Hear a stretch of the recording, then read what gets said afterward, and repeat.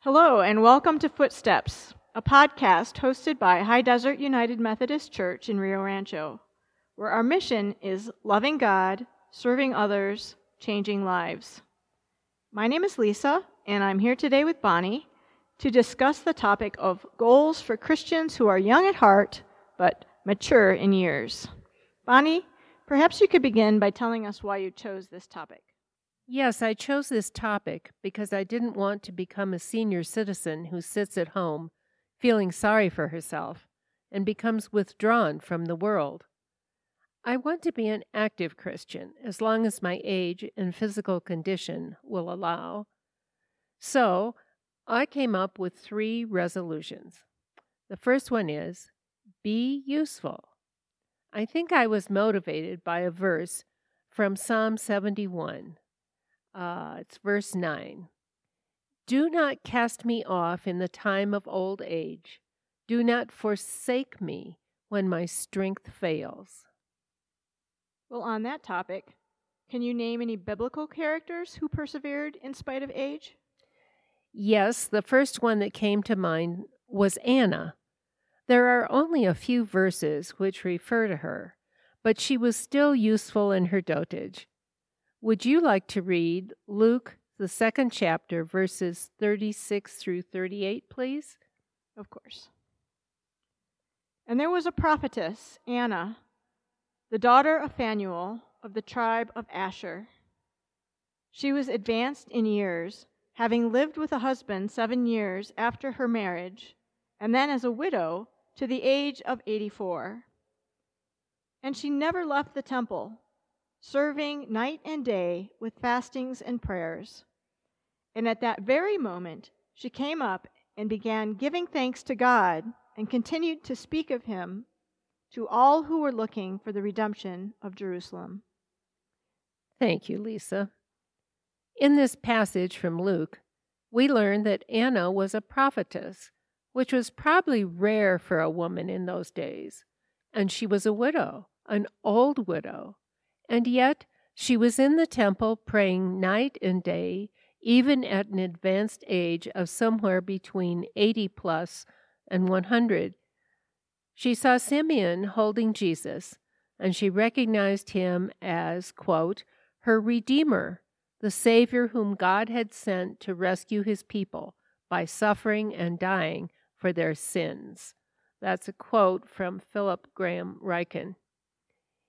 And began giving thanks to God for the baby and began telling others about him.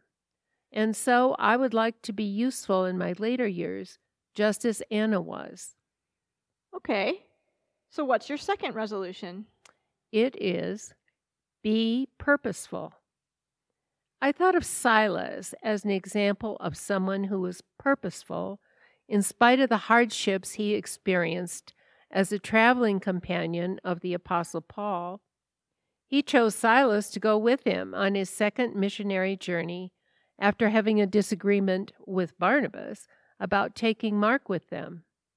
In the end, Barnabas and Mark went one way, and Paul and Silas went the other. After sailing away, they reached Philippi, where Paul commanded a devil to come out of an enslaved girl. Her masters were enraged and dragged Paul and Silas before the magistrates.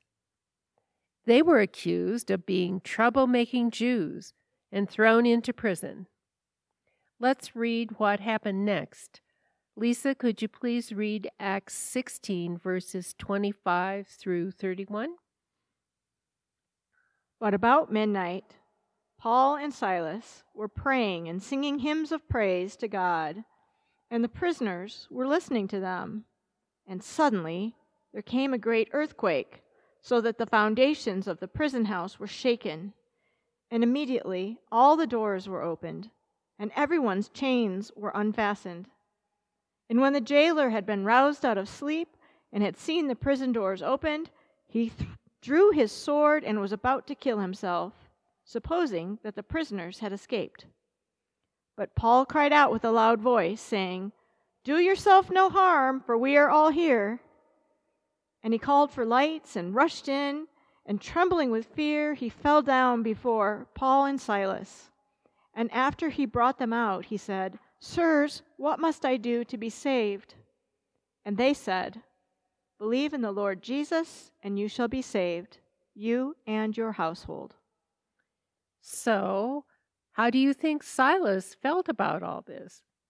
In spite of the fact that he was singing and praying, I can't help but feel he might have been a bit regretful that he had agreed to come on this journey with Paul. You're probably right. He was probably frightened in spite of the prayers and the singing, because he hadn't signed up for landing in prison and an earthquake. Did he turn tail and run for the nearest boat to take him home? No, he did not. He continued to travel with Paul for the second missionary journey, and for this reason I chose him as an example of someone who is purposeful. Silas could easily have abandoned the trip, but he kept going forward. So now, what's your third resolution? Yes, it is to be faithful. I know there are many examples of faithful people in the Bible, but I found a more modern example that moved me very much. Would you like to tell us about it? Yes, I would.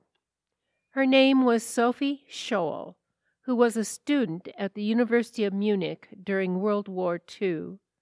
She heard an anti-Nazi sermon by the Catholic Bishop of Munster, Clemens van Galen, about the theology of conscience. Sophie became involved with organizing resistance to the Nazis after learning about the mass killing of the Jews. She and her brother Hans and other friends began the White Rose movement, which involved the printing and distribution of anti-Nazi leaflets. Sophie was arrested in 1943 by the Gestapo for treason, and she and her brother were executed by guillotine on February 22nd. She was just 21 years of age. This is a quote from her biography online. Her life is an example of the power and the need for individuals to stand up for what is right, even in the face of great risks. But I particularly like this quote from Sophie herself. "I will cling to the rope God has thrown me in Jesus Christ, even when my numb hands can no longer feel it." Sophie Scholl was faithful to the end. Her faithfulness inspires me to be as faithful as I can until the Lord calls me home. Thank you, Bonnie. To summarize, the 3 goals you shared that are related to your desire to remain an active Christian as long as you are able are to be useful, to be purposeful, and to be faithful. I think those are great goals. Together, they remind me of John Wesley's saying, "Do all the good you can, by all the means you can, in all the ways you can, in all the places you can, at all the times you can, to all the people you can, as long as you ever can." Thank you, Bonnie, for today's discussion, and thank you, listeners, for joining us. As always, if you have questions or comments, please email them to footsteps.hdumc@gmail.com. We hope you'll join us next time. Until then, we invite you to worship with us at High Desert United Methodist Church in Rio Rancho. In person if you're in the area, or online at highdesertumc.org. I hope today's discussion inspires each of you to find the energy and desire to be useful, the focus to be purposeful, and the courage to remain faithful. Amen.